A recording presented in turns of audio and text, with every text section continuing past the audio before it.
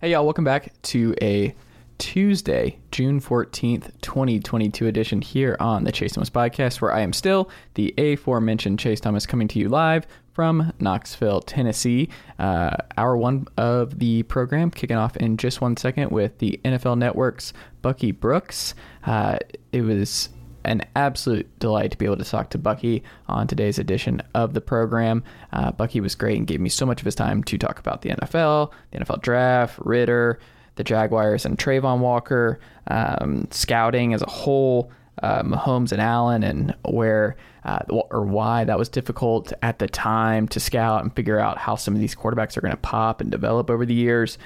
Tua and what he's looking at going into this year, and even some fun Tennessee and North Carolina banter between a Tennessee and a UNC guy. So Bucky was awesome on hour one here on today's edition of the Chase Thomas Podcast. So three-parter today. We have Jamion Christian, formerly of George Washington, and then we have Evan Swords of 49ers Hub, and Eric Crocker of Locked On NFL Draft and Locked On 49ers. So jam-packed show for you guys today. A lot of NFL on this Tuesday edition of the Chase Thomas Podcast here on the Blue Wire Pod Network. Go check out all the other great shows across the Blue Wire Pod Network, including The Long Shot with Duncan Robinson. We got Green Light with Chris Long. We've got Spinsters with Haley O'Shaughnessy and Jordan Liggins. Just Insight with Chris Van Fleet. A awesome Rolodex here on the Chase Thomas Podcast, here on the Blue Wire Pod Network. So go check out all the other great shows across Blue Wire Pods, even Road Tripping with Channing Frye and Richard Jefferson, all right in one place, bluewirepods.com. Don't forget, you can check this episode and all of our other video content over on YouTube, youtube.com / Chase Thomas Podcast, and just hit that subscribe button and like our videos, share them out, all that good stuff. You can read me at sportsrenaissanceman.substack.com. Again, you can check me out at sportsrenaissanceman.substack.com. Type in your email. That easy, that simple. Go ahead and take care of that today. You can always email this program, chasethomaspodcast@gmail.com. Tweet at me at chase_Thomas, and like the Facebook page at facebook.com/Chase Thomas Writer. All right. Hour one with NFL Network's Bucky Brooks coming up in just 1 second. Uncle Darren, let's go. The Chase Thomas Podcast. My nephew needs me to record. See, I already hate it. I hate it. All right, we're back here on the Monday afternoon edition of the Chase Thomas Podcast, taping this on a Monday, late on a Monday, with NFL Network's Bucky Brooks. Bucky, the pro of having you on this podcast is I get to learn a lot about football. The con is I don't get to listen to this. This is my show. So I listen to you on Move the Sticks, and I listen to all your different podcasts and NFL shows that you pop on, and I always learn something. That's one of the pitfalls of having smart people on this podcast, is that I'm the one doing the podcast. I don't know how smart I am, but I try and do what I can. How you doing? How's everything? I'm doing pretty well, man. Doing pretty well. Very, very excited. Kind of surreal to have you on this program, but I appreciate you making the time today. How is your summer going? How is life for you post-draft? Do you take a lot of time to kind of recharge your batteries? What is your summers like post-draft? No, like the way the NFL calendar works, not really a big off season. So you go from the draft to then talking about what's going on with mini camps. You start preparing for training camp. And then once you get to training camp, it's on. And so it's kind of a year-round deal. And because I live in what I would call two football worlds, one is the NFL world where guys are already in the pros. You're talking about how they're playing as pros. And then the NFL draft world where you're beginning to project how people will play as pros. It's always going. And so from an NFL draft standpoint, you're beginning to look at the guys who could be the notable names in 2023. And begin to get a good feel for who's who and what's what in that class.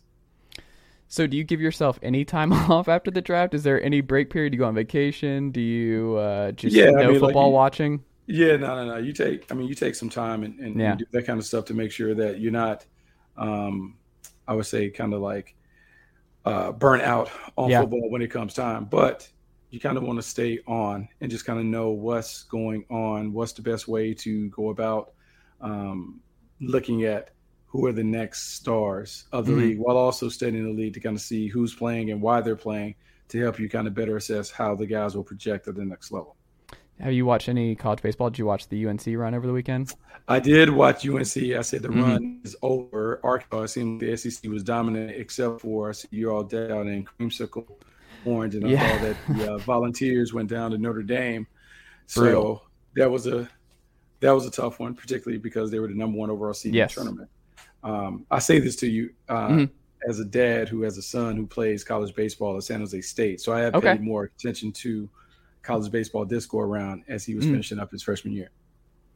Man, it was rough. But there's a reason that only one team's won the national titles and number 1 overall seed since 1999. It's just baseball's different. It's not like football where I tell folks where I'm like, this team was like Alabama for most Saban years, and if this is a college football format where you just have to win 1 or 2 playoff games, like this baseball team's a national title. But it's just, baseball is weird. It's so hard to win that many series in a row. It's unlikely. But man, the thing I've learned in the last 24 hours is Tennessee ruffled a lot of feathers because a lot of folks on Twitter and social media have really, really reveled in their loss. And man, that tells me that Tennessee was good for the sport, that a lot of people were tuning in because they did not want to see Tennessee advance, but they were captivated by it. Like, this team had a swagger, and hey, they had fun, and these are good kids, and I hate it for them, but baseball, it's good to have different kind of personalities and different kinds of way of going about things, I think. Oh, well, I didn't know. I felt like the entire SEC has is full of personalities. I saw Ole Miss play a little bit. Arkansas knocked out my Tar Heels. I got a chance to see those teams play. And so I just kind of thought, like, the swag in the SEC, particularly in baseball, is a little different than everything else, because when you watch the games throughout the course of the year, Friday night baseball is a big deal in the SEC. And I can't say that it's the same everywhere else, not in terms of attendance, not in terms of like atmosphere, energy, and all of that. It's just a little different. Like, it means a lot. It just means more, if you will. Some folks say it just means more. I can't fall into the slogan, but yeah, I mean, it's a little different. Yeah. It is what it is. But in terms of your Tar Heels, I mean, like, it's a pretty good program situation. You got Mac in Chapel Hill. You got the basketball program. Like, Hubert Davis is a home run replacement for Roy Williams, and you go to the national title. You run it back with Caleb Love and company. And now baseball, like, hey, hosting a super regional, like, things are good. Like, you're not an everything school like University of Tennessee, but y'all are getting there. Y'all are making some progress. I mean, I don't know. I think because we ultimately win them, because when I look at Carolina, I said, well, women's lacrosse and so many other sports have been in the national title. Like, going to the Final Four is kind of our deal when it comes to basketball. One area where we still can pick it up and close ground would be football, but all other sports, we're kind of national contenders. I know you guys have big stadiums and all kinds of nice stuff and uniforms, but I don't think y'all hoist trophies often at all, right? Like, well, we hosted two. It was just the tournament trophies. The SEC tournament trophies. That's what and people say that the SEC tournament trophies are more important than the national trophies. Really? People forget. Yeah, people forget. But we were the first team to win the SEC tournament in basketball and baseball in the same season ever. So we did that this year. Hey, baby steps. Baby steps, Bucky. Baby steps. One day you be on that Tar Heel level where we start putting all those big things up. Y'all can't just keep hanging banners for like division titles and stuff like that. You got to win the whole thing before you can put a banner up. You can't put banners up for little things. See, I wanted a banner up for scoring 17 on Georgia last year. Like, I was in the building. Like, I wanted. What are we talking about? Hey, man, not many people could do that last year, and we had a lead against Bama and Georgia later on. So, in terms of your reaction, one of my I love reading your mocks. I love reading your NFL draft coverage, and you made a lot of waves that you were right about, because you did not have any quarterbacks in your first round of the NFL mock, and only one goes. When you saw that, were you just like, folks, I'm telling you, this is not because I don't like these kids or I'm trying to make a hot take, I'm trying to like cause a stir. It's just like, this class, for whatever reason, they're not first round guys. Yeah, no, I mean, I think sometimes it's like that. And I think the hardest thing about what I would say doing what it is that I do, like the media scouting thing, is you're not affiliated with a team. And so, you know, a good bit of information about the players and how teams think, but it's different because I'm not affiliated with a team. I'm not necessarily grading for a team. So you're trying to keep that league-wide perspective and thought on these players. And with the quarterback class, I think it was really, really clear that I don't know if there was a franchise quarterback, and I know we loosely put that term on any quarterback that appears to be a first-round talent, but I didn't think there were any guys that would kind of change the game or transcendent stars. And so when you're grading, and if you're a harsh grader like you should be when it comes to the draft, you just don't give away those first-round grades. And even though mock drafts are fun and they're very entertaining and those things, from an integrity standpoint, when it comes to scouting, you still got to grade guys based on how you see them and how you expect them to play. And I just didn't think that any of these guys were right now players that would come in and kind of take the league by storm based on their talent. Do you think Pickett starts right away? I think he's going to have to win the battle. A lot of it will be determined on how quickly he can, transition to the NFL. It's a different game. The speed is different. The complexity of offense and defense is different. And so it may take him a little bit. But if it's close, the tie typically goes to the young quarterback. I think it's really on him to close the gap between himself and Mitchell Trubisky and or Mason Rudolph. And so it'd be a great conversation to have throughout training camp. I just think it'd be hard for him to be the starter week one. I think you're more likely to see him as a starting quarterback maybe by the middle of the season as opposed to the beginning of the season. Well, now that everyone got drafted and they landed in their spots, who do you think, if you had to guess based on their situation and where they landed, is the most successful of the quarterbacks taken? It's tough. I think Desmond Ridder's in a really good situation in Atlanta. Like to hear that. Because Arthur Smith does a really good job building things around the quarterback. He has a ready-made muse in front of him and Marcus Mariota that he can look and kind of pattern his game after. He can watch how he studies. He can watch how Marcus leads the team, how he gets the team in and out of bad situations and takes some of that. And then I think eventually they will certainly put some weapons around him that will allow him to function at a high level. I think he was a kid that a lot of people started liking later in the process because when you look at the total amount of starts that he had, the numbers that he put up at Cincinnati, how he led Cincinnati into the Final Four or the college football playoff, a lot of that stuff matters. And I think his overall intangible set gives him a chance to be very, very successful as a pro. That's cool. I was not expecting that. I'm a fan. We have the nicest quarterback room. Like Dez and Marcus seem like just the nicest dudes. So I'm glad we're, as hard as it's going to be moving on from Matt Ryan, it seems like the quarterback situation is in good hands going forward. Which draft did you like the most this year, and which draft did you not like the most?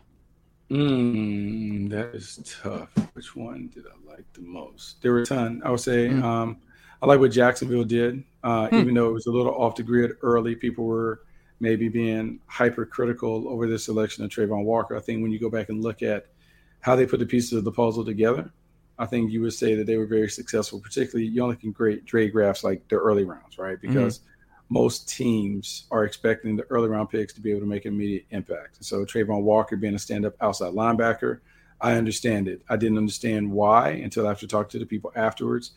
He was the pick because he could stand up athletically and do the things that they want a stand-up linebacker to do. They didn't feel like they could get the same stuff with Aiden Hutchinson. So it's kind of like an Aldon Smith type thing? Similar. Similar. They feel like he could stand up and be like a heavy-handed edge rusher that could dominate against the run and maybe develop into a very productive pass rusher.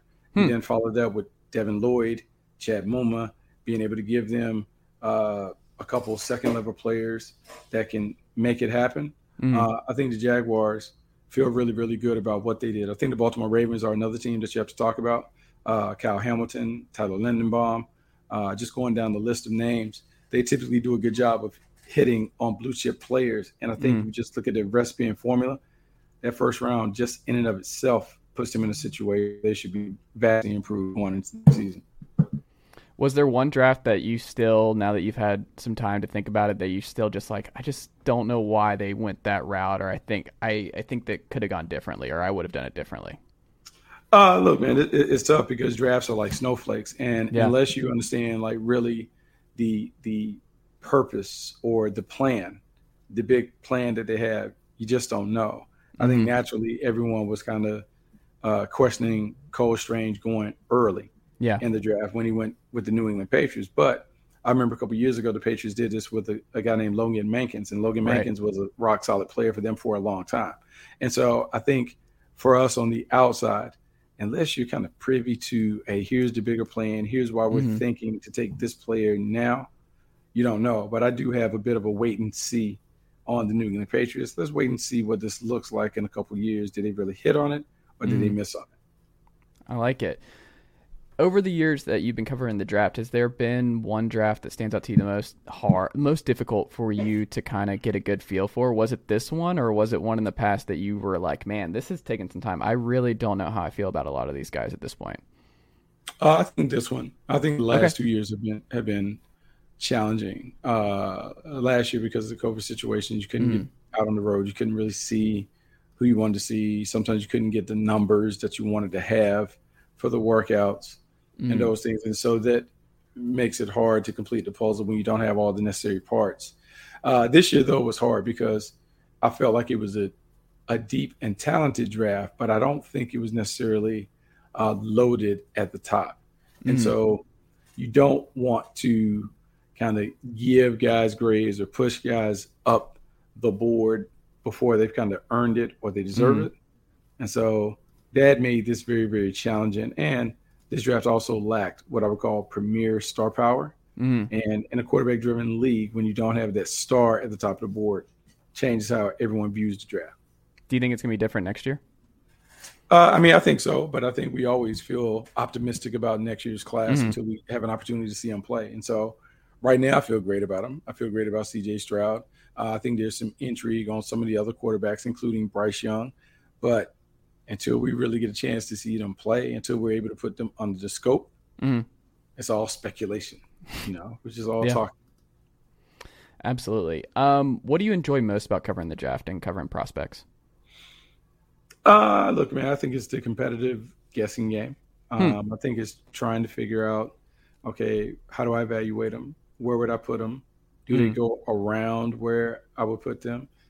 Now, how do we play with them? How do we put them in a position we've taken them, but how can we get them going? I think for me, the draft kind of encompasses all of those things. Like not only looking at like, hey, here's what I see the player. Here's how he could be. Oh, this is the team that takes him. This is how they plan to use him. This is the fit or the void that he will feel. Great, I like it. But I don't have that. And so we're just kind of waiting and seeing, okay, let's see what this plays out in 2 or 3 years. Let's revisit this list that you had and see where we were wrong, where we were right, and how we can learn from those lessons. What is the biggest scouting difference that you and DJ have between the two of you? Let's see. Biggest scouting difference. I think we see the game similarly, but different. I think our own experiences will allow us to have some differences in the way we grade and the way we evaluate. He comes from, a background where he was in Baltimore, he was in Cleveland, he was in Philadelphia. Also a quarterback. He was also a quarterback. Yeah. So those things will impact your vision and how you grade. I played 5 different teams. I learned the scouting biz from descendants of Ron Wolf, which was a lot of prototypical traits, high production, being able to project how you would fit by being able to give like real tangible examples. And so that's a little different. We did everything really off the tape. That is a grind, but it's a lot. To me, it enables me to feel confident about how I view people based on looking at the film, because the film is ultimately the player's DNA. And so, look, man, I think we're more similar than different, but I think having debates are good because what it does is it makes both parties check how they went through the process and just kind of reorder what they liked, what they didn't like, and then kind of put it all together again. I like it. As a player, did you always want to do media? Did you always have a plan to kind of get into scouting or do media post playing days, or did you not think about it as much when you were playing? I didn't really think about it as much. I thought my plan was going to be a high school teacher and coach, go back to my hometown and kind of do it that way. I was intrigued by scouting as I played longer in the league. I was fortunate to have great people that were willing to share. I talked about my time with the Green Bay Packers in terms of being a descendant of Ron Wolf, but all of those guys up under the tree, John Snyder, Scott McLuhan, Ted Thompson, Mike Holmgren was the coach at the time when I was a player. Well, they all went to Seattle together. And so that provided me with an opportunity to get on board and learn as an area scout, and then going to Carolina later and working under John Fox and Marty Herney, Tony Softly, got a chance to see it in a different way. And so you take those two ways as a scout. You take 5 different teams that have different philosophies but were successful in their own right, meld all of that together, and then go with a college coach and Mac Brown, who's at the College Football Hall of Fame because he was able to win a certain way. You take all of those football experiences, and I think you begin to have a good feel for what A-level players look like, what championship teams look like, and then you just kind of hold people to that standard, and maybe people who kind of deem you to be worthy enough of being able to be an expert at a certain position or at a certain field when it comes to the draft. Interesting. Do you find that you have more fulfillment coaching, playing, or doing media? What have you found the most fulfillment in? Let's see. Most fulfillment. Well, coaching, you get the immediate reaction, the instant gratification. There's a result. You take the test on Friday night, you see what it looks like, you go on. Scouting is a longer play. You can feel good about a player, but it may take 2 or 3 years before that player pops and you're able to do that. I told you so. It's different. I think a lot of scouting for me is the fascination with putting together the jigsaw puzzle. How do you put it together? How do you put it together successfully? If you do put it together successfully, can you do it all over again? When do you break the mold and the model? When are the things necessary that you have to have? Like all of that other stuff is just kind of putting it all together. The writing, the media part is different because it's smaller segments, smaller sample sizes, just a different way of looking at it, looking more of a bird's eye view as opposed to deep in the woods. And so it's just different, but I enjoy it a ton. I enjoy writing about it. I enjoy talking about it on podcasts and TV. It's just one of those things, just really, really lucky and fortunate to be able to talk about a game that I love so much, and have people wanting to listen to, in my opinion. What's your writing process like? Do you have a day, like, do you have to write in the same spot? Do you have that you have to have a certain kind of coffee? Do you have to write at a certain time every day? What's your process like? It's all different.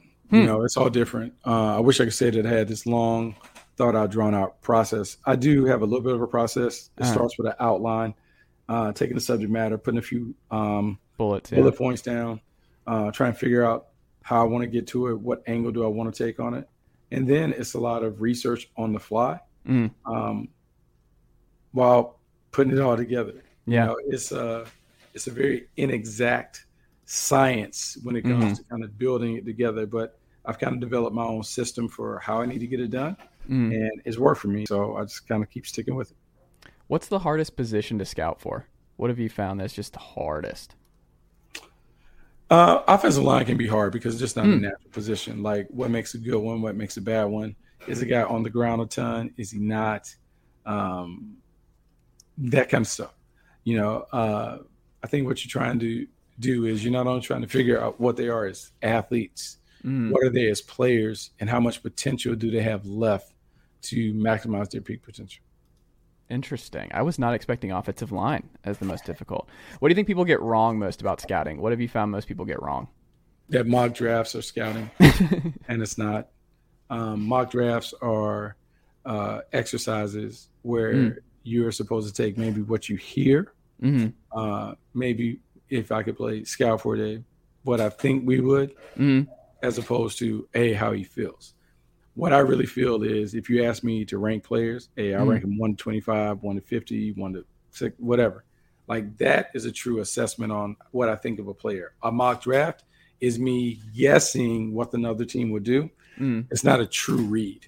And so the one thing that I wish I could convey when people always ask me when you're on radio or whatever, like, hey, in your latest mock draft, you had this, like, great, but that's not necessarily how I view these players. You want to talk about players? Let's put the players up there, the profiles. Let's have that conversation as opposed to what I'm actually.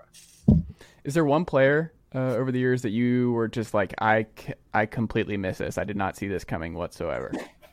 I think everybody, the majority of people might have missed on Josh Allen, but I would say too, Josh Allen, Patrick Mahomes. Normally you don't see Sandlot players have success in the league. Normally you have to put it in practice as a collegian for you to be able to put it, on the floor in game. So you got to be able to see the production. You got to be able to see the accuracy and the ball placement and all the other stuff. And looking at both of those guys, Josh Allen first, look, man, he was woefully inaccurate. And I know people say, like, hey, he played with a bunch of accountants and plumbers and those things. Yeah, but you still expect to see the ball hit within the strike zone.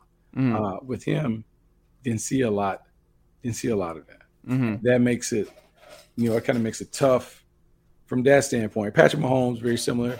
Sandlot player, a guy that was doing incredible stuff at Texas Tech, but we just had never seen anybody rein that in. And so could Andy Reid reined it in where it worked? She obviously did. She was able to find a way, but it's a challenge. It's a trick. When you look at year 3 Tua, I think he's the most interesting quarterback going into this year, and that situation might be the most interesting. I feel like a lot of folks have given him kind of a raw deal. I think he's kind of been mischaracterized, especially just where he came out of Alabama, and just with the kind of offensive line he had in front of him, and just the pass catchers out wide. And do you think he's been properly rated to this point? Do you think he's still someone are you looking for a big year from Tua this year? Do you think that he's going to prove a lot of doubters wrong? Where are you at with Tua? Look, man, I think he's a very talented player, and I think he has been kind of poked a little bit where everyone has kind of let the arrows fly in his direction based on what everyone thought he would be compared to what he has been, and also due to the thing that Tua has been able to put up, not Tua, but the people around him, like Justin Herbert being able to have success right away. So that's put more pressure on Tua. I think this year we get an opportunity to see what he's really about. He's one of the best RPO quarterbacks that I've seen in terms of getting the ball out of his hands and into the hands of others. He has a calmness about his play that allows and enables his teammates to kind of rally behind him. But, he has to continue to show that he can play at a high level. And so that's a huge issue for me. What do you miss most about your playing days? Is there one thing in particular? I would say primetime games. There are only certain games that you think about, all eyes are on you. So Sunday night, Monday night, Thursday night, and then any playoff game. I miss the atmosphere and the energy in the stadium in those moments because it's just different, man. It's unlike anything that you can experience. It is literally a gladiator moment, gladiator in the arena. You hear and feel all the things, but then you go and put it, you go put it to practice, you go figure it out. You don't blink when things get hard. You just kind of continue to stay to the plan, and eventually you get there. When you think about NIL and where we're at, do you, as a former player and obviously star at North Carolina, do you wish that NIL was a thing, or are you kind of grateful that you did not have to make these decisions and did not have that on your plate at 18, 19 years old? No, I think it's great. I think NIL is great. I think it levels the playing field. If you have all these coaches making a ton of money and all these academic departments funding other sports off football, the players certainly should get a sliver of that. Yeah. I think there's ways to, kind of figure that part out, but I think you have to get in the game. Yeah, I think for so long athletes have been kind of taken advantage of. This gives them an opportunity to kind of flex some of their own muscles while also kind of staying around and helping the cause. So in a way, to me, it's like a win-win situation. Was football always your favorite growing up? I know a lot of football players where it's it might have been baseball or basketball. You can learn about their upbringing. It's I was just the best at football, or that's just how it worked. Was football always your favorite and what you were best at? I wouldn't say it was always my favorite. I loved it, but I also had a deep affinity for baseball coming up. I came up in a time in the 70s and 80s, baseball was everything. Collecting baseball cards, keeping a score on games, watching the Saturday afternoon baseball game on NBC with Joe Garagiola and those guys. That was huge. At the time, the game was different. It was a lot of bunting and stealing bases. Ricky Henderson and Vince Coleman and those guys were my favorites. And so baseball was always big, but I love football. There was nothing that would give me the same kind of energy and feel and emotion like ball. And so it was always split between baseball and football, but football was always kind of like the easiest route in terms of me being able to go to college and being able to maybe play beyond college, even though I didn't think about this stuff way back at the time. In terms of your future, do you see yourself coaching and doing media for the long term? I think so. Okay. Right now, doing what I'm doing, I love the media stuff that I'm doing. It's terrific. I think it's continuing to grow. I look forward to growing it more. And then, in terms of like coaching is the heart. It's the passion. It's working with young people. It's showing young people how to be successful. It's doing a bunch of different things to get them out of their comfort zone so they can truly believe in themselves and what they bring to the table. And so it's a tremendous amount of fun. I probably approach it too seriously, but I have a ton of fun, and I do enjoy winning. And so when you have a lot of fun, win, and mold some good kids, that's when you're able to do it, when you have the trifecta working. Have you ever wanted to be a GM? Such a interesting question. I think, yes, there's a part of me that would always that's always been fascinated by the process of building a team. But man, at this stage, I would have to jump so many people to be in that. And so I think playing fantasy GM, playing no stakes. GM from afar is fun. Don't know. Don't know if I can do it otherwise. Do you think DJ will eventually be a GM one day? Look, man, I think he will eventually have opportunities. He's smart. He certainly understands the game and certainly has a pedigree that would enable him to kind of be in that conversation. It's a matter of really what he wants to. Right now, like you're talking about two guys that are very, very comfortable in the way everything is. You're able to. Well, I don't want it. I love the show, so I need y'all to keep that going. So if that happens, the show's over. You get to delve into those worlds and talk to great people. When you go work for a team, you lose all that. But look, man, I think for DJ and myself, anytime a great opportunity presents itself, you have to at least have that conversation. So yes. There you go. 2023 draft. Is there any early guys that you have your eye on that some other folks may not have their eye on yet? No, it's kind of early to get to that part, but I would say like the quarterback class is where everyone is looking. And CJ Stroud and Bryce Young are the guys that right now kind of top it. But is there anyone behind them that jumps out? Maybe a Hendon Hooker, if you will. A Hendon Hooker. I don't know. I don't know. 38 touchdowns, 3 picks, super efficient. I don't know, man. We might have to wait and see what he does in some more big time moments. But you never know, because ultimately one thing that we've learned there's always somebody that comes out of nowhere. That comes from the pack that kind of emerges. And so some of those guys are, look, my guy Leary from North Carolina State. Yeah. I am not. I was going to say, this is wild. NC State love from Bucky Brooks. Yeah, I mean, it would be like you giving the Gators love. Like, name a couple Gators that you love that are your favorites that you have on the wall back there behind you.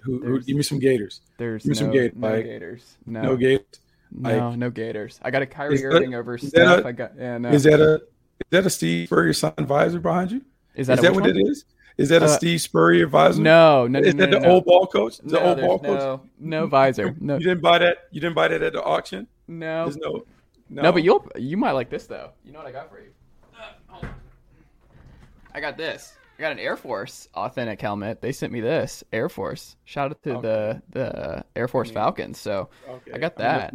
That's a nice helmet, but I can't find any Spurrier stuff or Florida stuff. But if I find some around the office somewhere, I'll let you know. Oh, I mean, we got to get you some of that Spurrier stuff. No, we don't need it. Since I gave Leary, the quarterback from NC State, some love, I'm sure there's a Gator over there somewhere that you can love up throughout this process. I mean, I do think Richardson, apparently Vegas knows something about Richardson that everyone else doesn't know. Like, there's something about Florida that, I mean, I'll be in the building for Tennessee, Florida in week 4.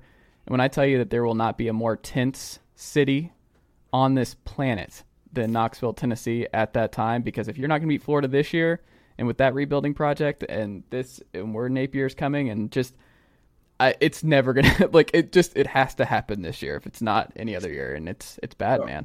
Well, I mean, you got Josh Heupel there. Like Heupel, we do have Josh Heupel. He has to make it right. Like maybe he can knock on the door. Philip Fulmer can kind of show him how to get it done, and maybe y'all can go back to 98. 98's the last time y'all won a title, right? That is correct. Haven't been to the SEC title since 2015 or 2005. Excuse me. Yeah, it's been a little bit.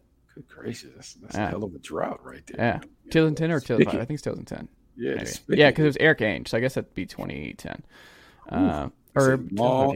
It's been a while, man. It's been a long time. Eric Ainge was under center. There you go. That's How all do you you feel need to about know. that? How do you feel about Tennessee? I mean, Kentucky and some of those other schools passing you Kentucky, by? I'm not worried. Like Kentucky, they lost again last year, and Kentucky, like we can pull up that record. The South Carolina fans who are all in on Beamer. Mania.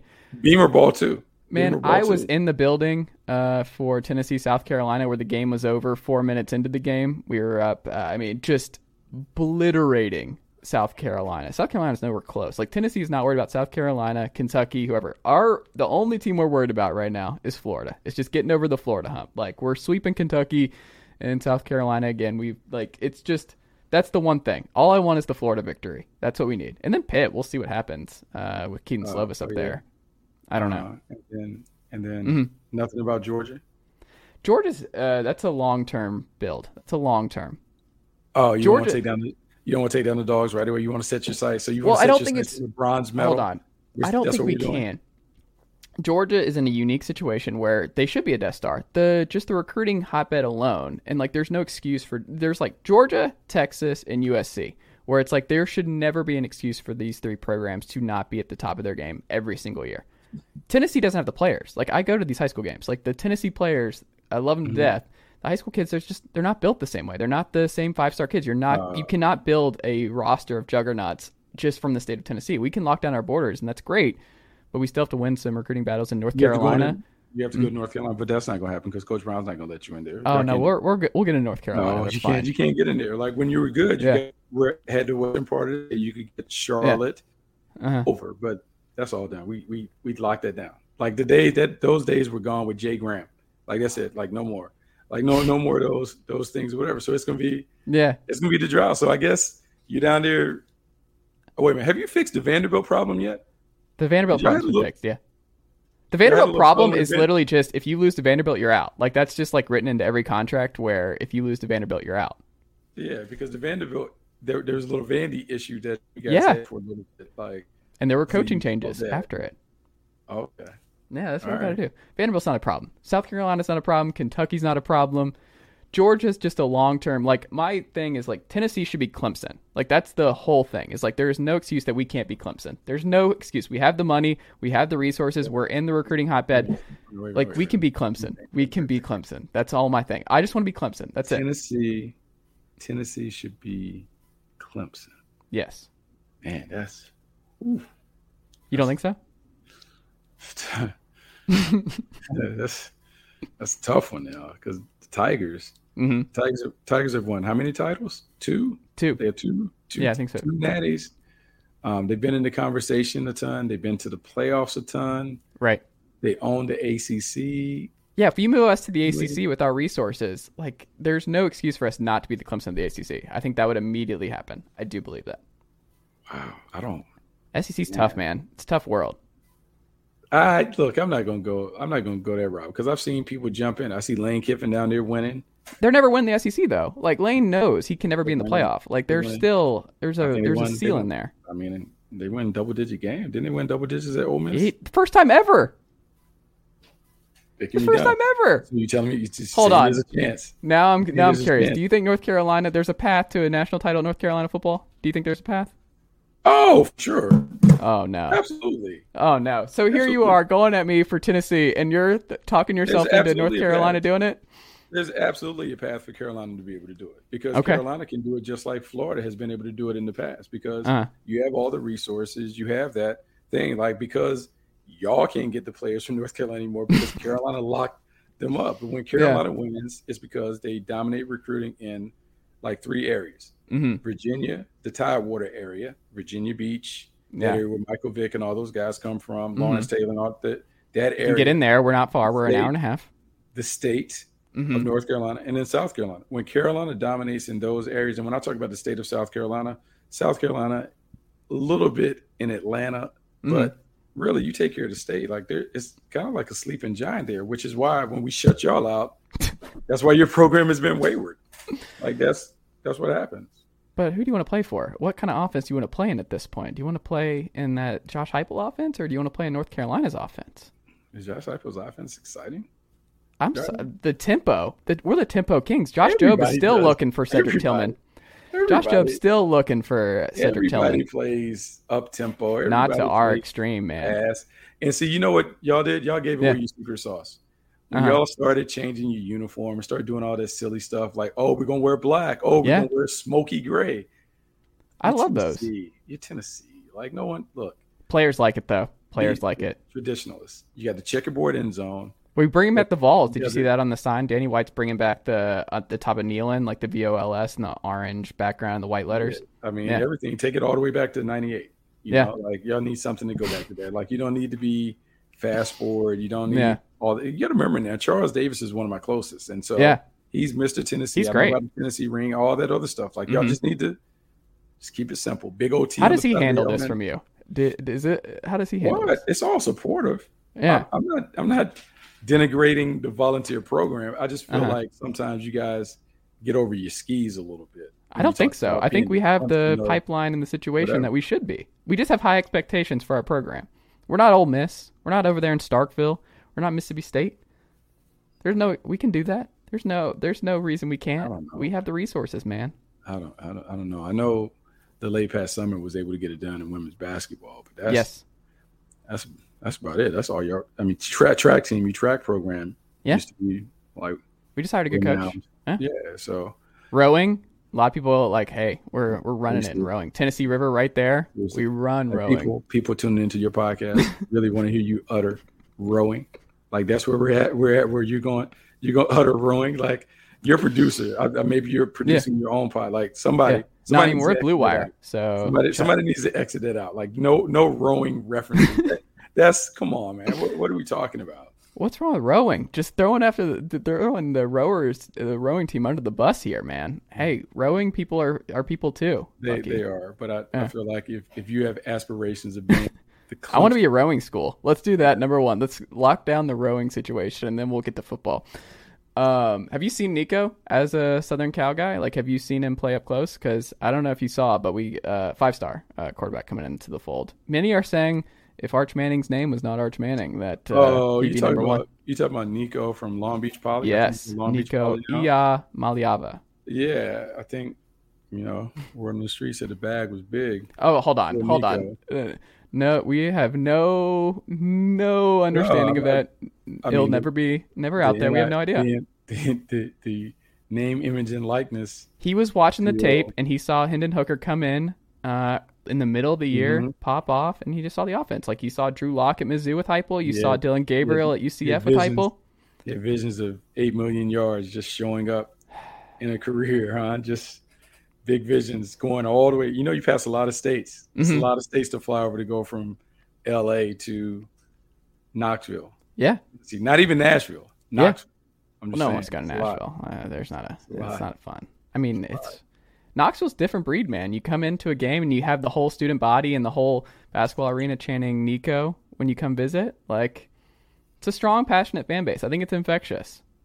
It is. I mean, all right. I mean, gosh, I thought you would be all in on maybe trying to get Arch Manning. I wouldn't want to replace. Like, you don't want to do that. You don't want to follow in your uncle's footsteps where he's just the legend at the university. You don't want to do that. You want to create your own legacy. I mean, you got two uncles. You got one at Ole Miss and one at Tennessee. Like, what are you talking about? Yeah, you don't go to either. That's what I'm saying. You do your own thing. He's not going to go to either. It's either Texas or Georgia, it looks like. You got to forge your own path, man. You can't be following the legend like Georgia. Georgia doesn't even like good quarterbacks. Like Georgia doesn't even want. They don't even want. He now it took us to the end of this podcast and we got it. Now we're on the same page where I'm like, I don't understand why any 5-star quarterbacks are still signing up for this. Georgia's already got 2 sitting in the wing: Brock Vandegrift and what's the kid who Gunnar Stockton. Like when who's the lesser? Whoever the lesser one is going to be the one that's going to be the starter because Kirby doesn't want it to be a quarterback driven deal. It's all about the running game and the defense. That's why they win, just like Alabama. Like until you get to that, like that's what it's about. Do you think Stetson gets drafted? Stetson been drafted. Yeah. Do you think he gets drafted? Like, does someone take a flyer on him in the 7th round, 6th round? Maybe. Maybe. Gosh, maybe. I don't want to discount it. Okay. Man, I don't want to discount it because if he wins again, then I feel like a ding dong. They're not winning again. Saban's only gone back to back once. Like they're not winning again. It's not Saban. It's Kirby Smart. I know you're not going back to back. Why not? Like they're not going back to back. Now they're already penciled into the championship game. But they're not in the SEC championship game. I mean, so they yeah, only they're got to probably in win there. 3 games. Yeah. They only have to win 3 games. Yeah, but that might be those 3 games is Bama potentially, or it's like A&M, and you have to be A&M, then Bama, then Ohio State. Like just 3. It's unlikely. It's unlikely they run that gauntlet. Wait a minute. That would be like saying that 3 teams are in the playoff.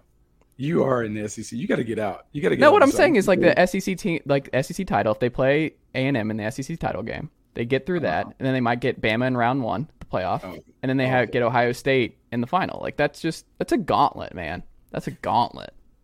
I mean, it's unlikely. Just like Tennessee baseball, where people expected them to just be perfect forever. It's just unlikely. You just can't do it. You can't win every single series. You can't. You can only. Greatness has its limits.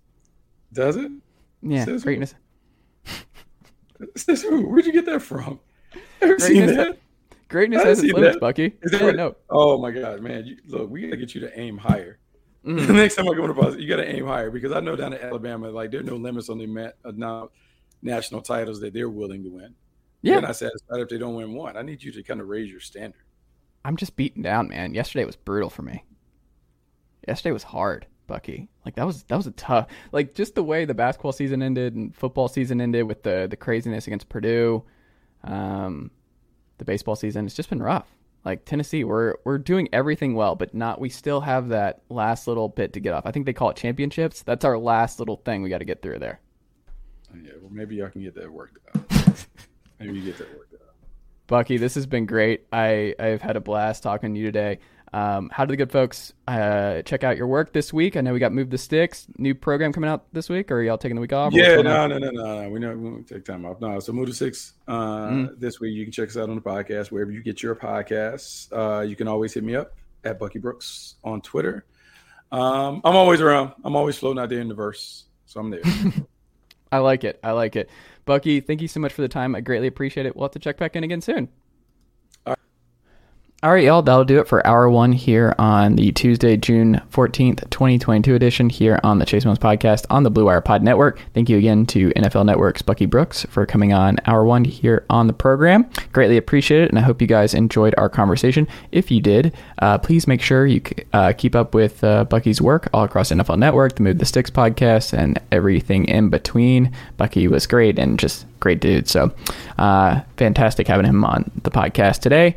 Don't forget, if you enjoyed this episode and you've not already done so and you're an Apple Podcast or Spotify listener, make sure before you leave this episode, you leave this show a 5-star rating and a review on Apple Podcasts or Spotify. Hour 2 coming up in just 1 second with former George Washington head basketball coach Jamion Christian. Coming up in just 1 second. Right here on this feed, Chase Thomas Podcast on the Blue Wire Pod Network, wherever you get your podcasts, Apple Podcasts, Spotify, TuneIn, iHeart, wherever it is, the Chase Thomas Podcast will be there. So tune in, check it out, make sure you subscribe so you get access to all of my episodes and everything we got going on here on the Chase Thomas Podcast on the Blue Wire Pod Network. All right, Uncle Derek, how'd I do?